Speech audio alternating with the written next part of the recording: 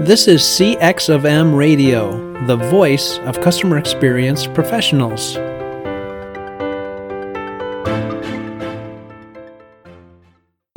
Welcome to another episode of All Things Considered CX. I'm your host, Bob Asman, the founder of Innovative CX Solutions, a past chairperson of the CXPA, and a practitioner with many years of transforming global operations and designing better customer experiences.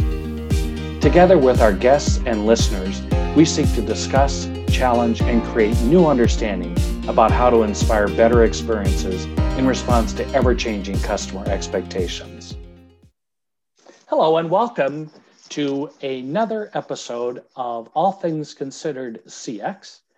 My name is Bob Asman and I'm your host for our podcast series. And I'm pleased today to welcome Karen Black to our podcast. Welcome, Karen, and please introduce yourself to our listeners. Thank you, Bob, for inviting me today. I'm very excited to be here.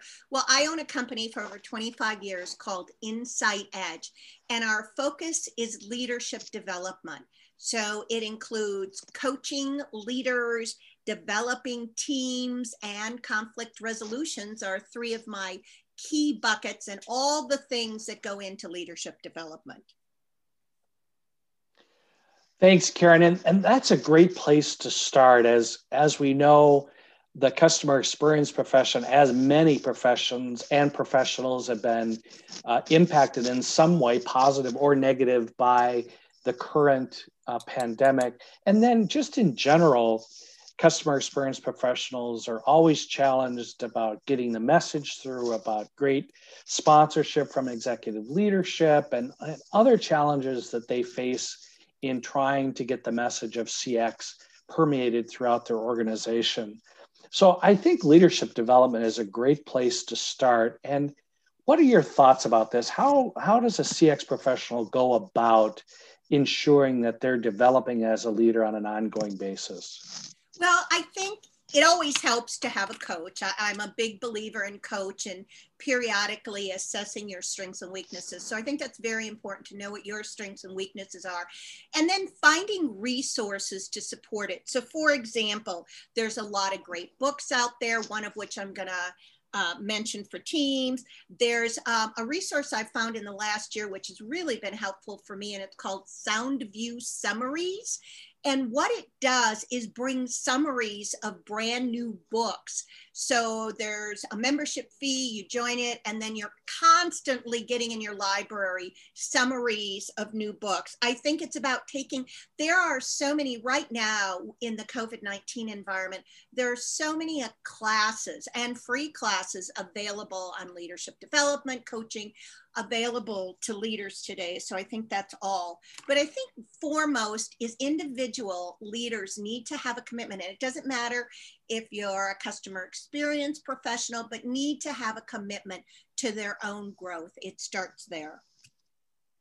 So that's interesting that it starts with a commitment to their own growth. You've said a lot in there, and thanks for passing along those resources too. What might a commitment look or sound like that a leader would make, Karen? They would certainly know, as I said earlier, their strengths and weaknesses. And also, you hear them saying, hey, I want to grow, I want to develop, I want to be a better leader, or even I want to continue to go up in the organization. And this is what the organization needs based on their culture, their values, their norms. And these are the areas that I need to continue growing to match up with those things. Interesting. So you talk about the organization, and let's say one of our leaders has a team. Maybe it isn't a large team, but it's a team nonetheless, reporting to them. That's one scenario. And then the other scenario is oftentimes customer experience professionals have teams that are cross-functional in nature. So they don't report to them, but they need to work in a collaborative environment. How do they address that? That can be a struggle when you're going across quote unquote silos in the organization, right? Absolutely. I think within this day of COVID, when more people are operating virtually than we've ever seen in the corporate environment before, I think it starts with communication. And there's a couple ways I see that: ongoing regular communication with the team you oversee, or even the cross-functional team, and even having those one-on-one conversations. I used to call them, in my leadership role, I used to have one-on-one wrap sessions. And the wrap sessions were really designed for the individuals to come to me to talk about what's going on, where can I support them, and that kind of thing, so that you're always aware of where your team is. I also think whether you're working cross-functionally or no matter what your individual team is, they have to be clear about what is their role? What are you trying to accomplish? What are the expectations for this team?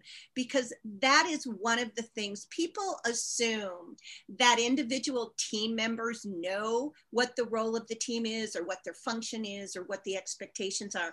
But in too many organizations, that's not true. And then making sure you find ways to communicate. So in this virtual environment, finding the time to have ongoing, consistent meetings and communications. And one of the things, especially as teams get to know each other, you can do some fun little things like, tell me something I don't know about you. But there's little things you can do during the meetings, at the beginning of the meetings, to really help people get to know each other. Or even one of the things that I can say this in my years of work with organizations is that really acknowledging and honoring successes is one thing teams don't do enough of. And even something as simple as periodically taking time at the beginning of one of those virtual meetings to just share what some of those successes are that the team has had. And it keeps them moving forward. I so ascribe to the celebrating successes. It's so important and so often overlooked, as you said. I love that technique of starting meetings that way. And they don't always have to be the huge successes, right? They could be some things that just matter to one person or one department. Absolutely. And I think that's why when people think of successes, they think of, oh, the big one, we just increased maybe productivity or whatever it was they're measuring. But there are lots of little successes that get them to those much bigger goals. And so, Karen, you also talked about the challenges that teams have in not understanding their roles, responsibilities, goals, accountabilities. You've got a lot of experience in this area. Why do you think that is? And what are some ways that leaders can overcome that? I mean, obviously it's to just define the roles and responsibilities, but overcoming that challenge of just not having people understand what they are or what they're supposed to do. I think number one is communicating consistently and in multiple ways that this is what our goal as a team is. So I think that's number one. I also think when you're having your one-on-one discussions, if you should choose to do it, it's kind of circling back. And one of the things I know is that there are different styles in organizations. And there are styles in organizations that need to understand the process and structure of what the team needs to do. There are other styles that they have to understand the why of what the team does. If they truly do not understand the why, the likelihood of getting them on board is really compromised. And then, you have other people that go, okay, this is what we're doing. So it's also about being aware of the individuals you work with and their styles. I love that characterization. You talk about styles. The culture of the organization, the environment in which people are working within an organization, even in a virtual world. How do those vary from organization to organization? Do you see organizations kind of grouping into certain styles that you see in the work that you do? It really depends. Every organization is so different, Bob. So I'd hate to make a generalization because I have to tell you, I have seen organizations that are technology based that you would have thought that they're more process oriented and that kind of thing. And yet a lot of their leadership has a lot of dominance. So I would tend to shy away from making a generalization. Fair enough. I understand. Now, as you talk about styles, how do you determine what the styles are? So if I was a leader coming into a new organization, how could I be sensitive to those different styles? I think it's a really good point that you made. Well, I think part of it is educating yourself. For example, I use a profile that I've been using for years called the Everything Disc Management Profile or the Everything Disc Workplace Profile that actually lets people get a good sense of their own style. And actually, particularly in a virtual environment, that is a really great thing because it can be a part of the virtual conversation as to style and who the styles on the team are and how will they impact the team. So it's a great way to do that. And by you educating yourself and becoming aware, you can begin to at least get a sense of who maybe some of the styles on your team are and then adjust accordingly. Listeners, you're listening to Karen Black talk about leadership development and coaching. Keep listening because she's dropped so many tidbits in our first few minutes. It's really great on this podcast of All Things Considered CX. So, Karen, what might you tell a leader? Let's say I've done the DISC profile, and by the way, I would agree. I think they're excellent. I've done the DISC profile. I've debriefed with my team. Now it's kind of like the time for the rubber to meet the road, so to speak, and making this stick, making it happen well beyond the initial engagements that we have with trying to get ourselves educated as leaders and get our teams up to speed. How do we make this stick? Well, Bob, that is such a great question because that's what I see happens in organizations. They rally behind it. They're excited about it. And again, it's like making sure that you're talking about it, using it in your day-to-day conversations, in your team meetings, so it stays present and in front of you. Makes total sense. Now, Karen, we have to talk about this virtual environment that we're all operating in, right? Yes. What complexities and challenges has that brought to leadership development that you've seen? Well, I think there can certainly be a breakdown in communication. And that's why I think, especially in this first virtual environment, having regular one-on-ones with individuals on your team, or even if you have a cross-functional team, whenever possible, is important because you can be in a virtual environment and they may have home distractions going on. And you want to be sure that everybody's clear and understanding. And that's why communication becomes so critical in the virtual environment. Mm-hmm. No question. But boy, we struggle with it, don't we? Yes. Either in person or virtually. Yeah. And especially, we all know what assume means. And one of the things, if you look, there are leaders who think they say it once and everybody's got whatever the point is, whatever the issue is, whatever the challenge or the change is. And that's not true because people have to have emotional buy-ins too. It's not just about intellectual, but it's also emotional buy-in to the teams that they're on and what the teams are doing and where they're headed. Mm-hmm. Karen, what you say makes total sense. Why is it so difficult for us as leaders to make it happen? Because, leaders are busy. And one of the things over the years as I've coached that I realized the gift of coaching to a leader is they stop for a period of time over a consistent period of time and really get to think about what are they doing it, how are they doing it, and how effective are they? So it really gives them an opportunity to slow down because we are in such a fast-paced environment. And some organizations move at warp speed. So that coaching aspect can really be critical for understanding what are you doing and what do you need to shift or what do you need to continue doing to be effective as a leader. Mm-hmm. And Karen, you've built a very successful practice on leadership development and coaching. What's a typical coaching session there may be listeners that have never had a coach before from a leadership standpoint. What would a typical coaching session be with you?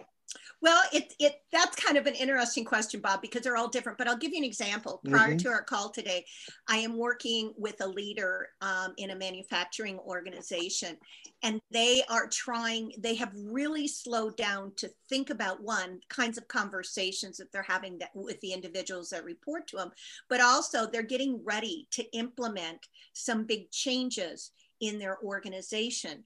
And so it's looking at it, it's looking at how do we do this? How do we do it in a way that's smart? And then how do we begin to have conversations with individuals to really bring them along and help them understand? Now, as you know, Bob, I am a big question person. Ask open-ended questions. Find out their understanding, find out what they know before you as a leader launch into your plan. Because I think if people are forced to stop, not force, that's not a good use of word, but if they stop and think about it themselves and have to answer these open-ended questions, oftentimes they'll get to where the leader wants to go without the leader ever having to tell them.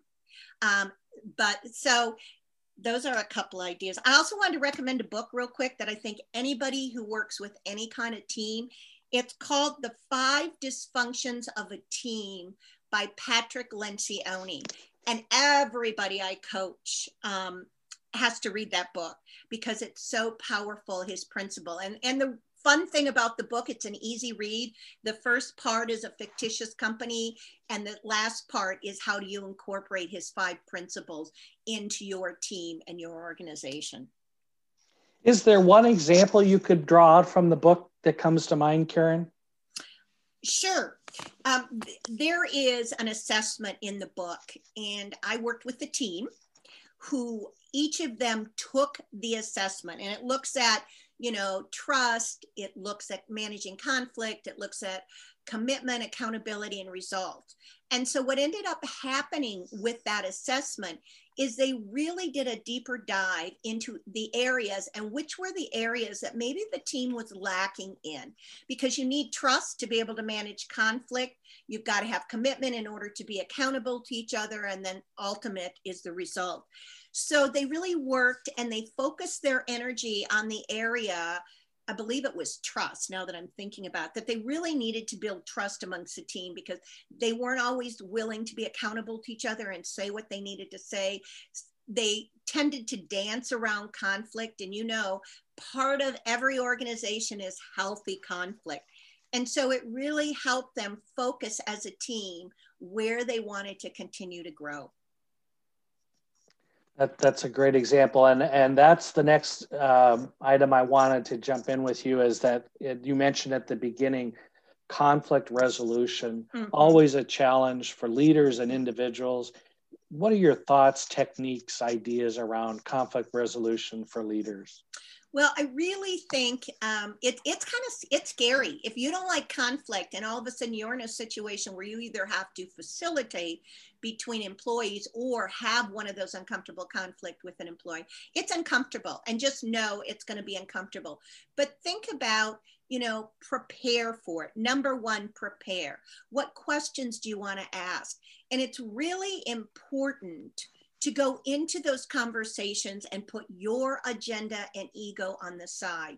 If you go into a conflict resolution, be it you're facilitating 2 workers or more, be it you're having that conversation with your own agenda and ego, trust me, I've done enough mediation in organization. You're not going to stay open to hearing what they really have to say.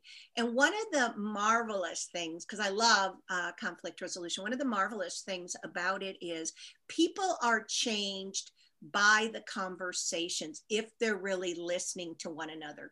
The other thing is to come out with a plan of action. How are we together going to address these issues that have occurred? And then when are we going to follow up together just to see how we're doing on the process? And I do want you to know, I have done virtual conflict resolution, so it can work and it can be successful. So I wanted to throw that in. Wow. It does work. Although I could never be a part of it, but I sure would like to be a fly on the wall to see that happening, right? Really?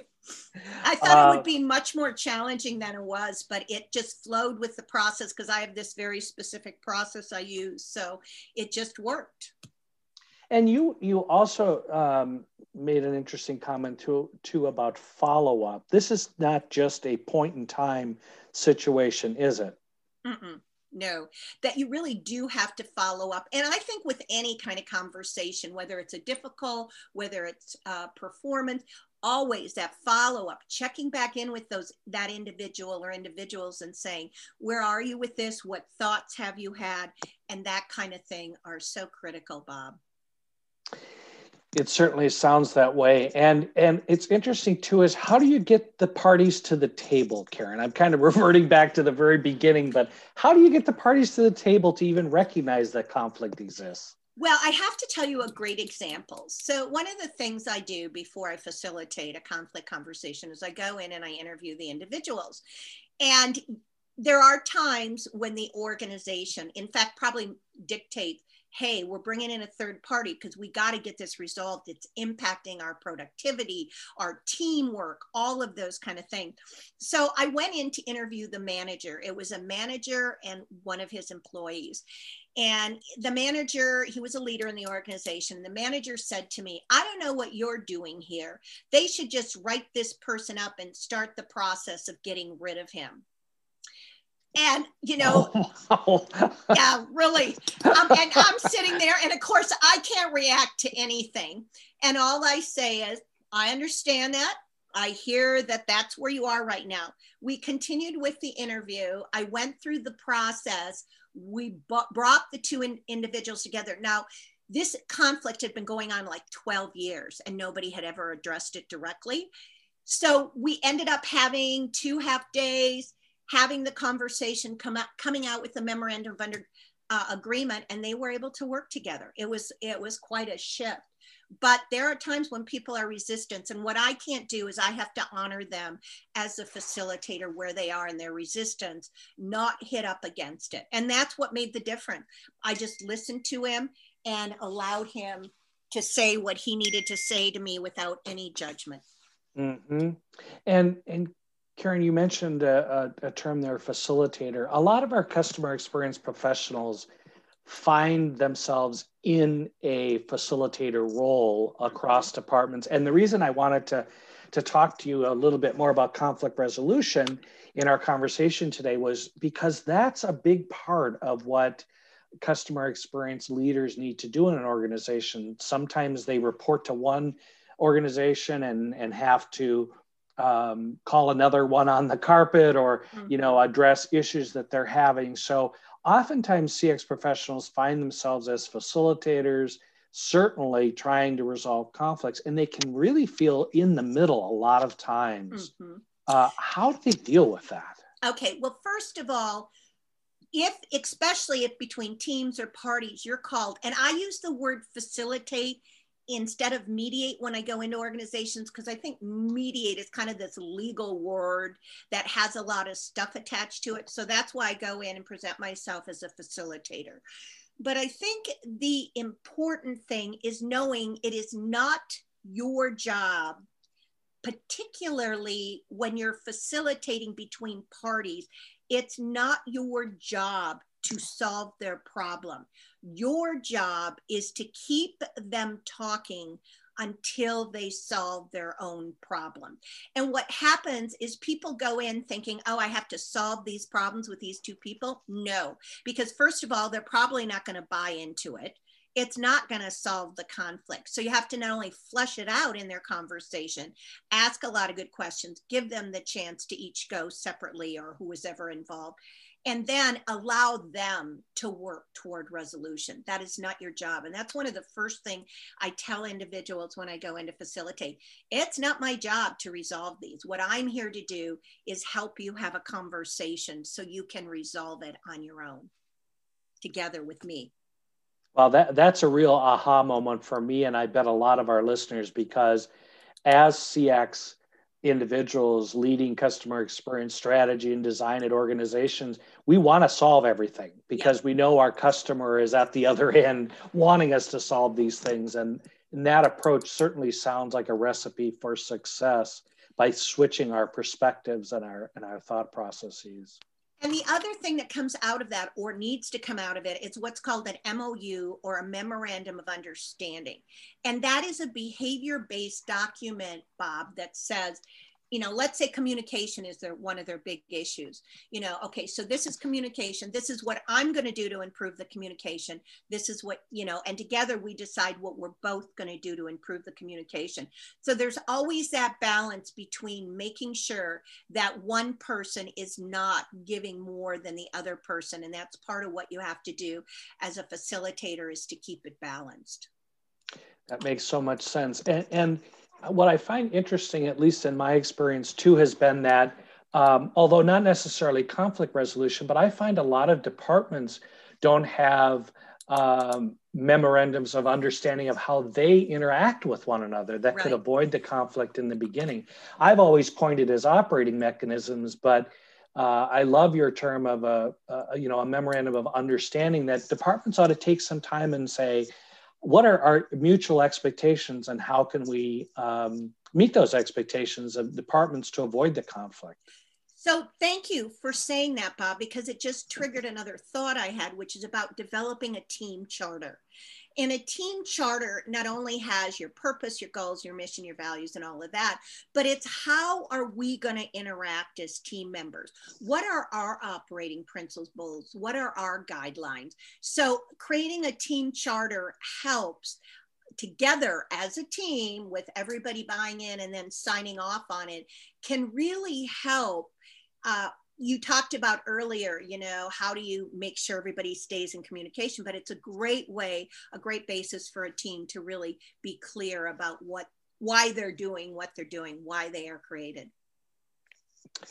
Yet another great nugget from Karen Black in terms of team development, coaching, conflict resolution, some great techniques and comments by Karen today. As we wrap up, Karen, would you please let our listeners know how they might be able to get in touch with you or other resources that you'd like to share? Well, they can definitely get in touch with me by email, Karen, Karen, at insight, INSIGHT, -edge, EDGE.com. And then my website is www.insight-edge.com. Or you can call me, 816-405-1750. Now, granted, that's a Kansas City number, but I'm now currently reside in Minneapolis, Minnesota. That's great. Thanks for sharing those contact details with us. And thanks for joining us for this episode of All Things Considered CX with Karen Black on leadership development, coaching, and conflict resolution for CX professionals. Listeners, if you've enjoyed this podcast, please share it with your networks and continue to listen to our podcast series as we have more great guests scheduled just like Karen in the near future. Thanks everybody for listening. Thanks for listening to this episode of All Things Considered CX. If you enjoyed this episode, please share it with your colleagues. Subscribe to our show, follow me on LinkedIn, and visit my website at innovativecx.com for more insights on creating better experiences. Thanks for joining us for this session of CX of M Radio. Be sure to rate, review, and subscribe to the show, and visit cxofm.org for more resources.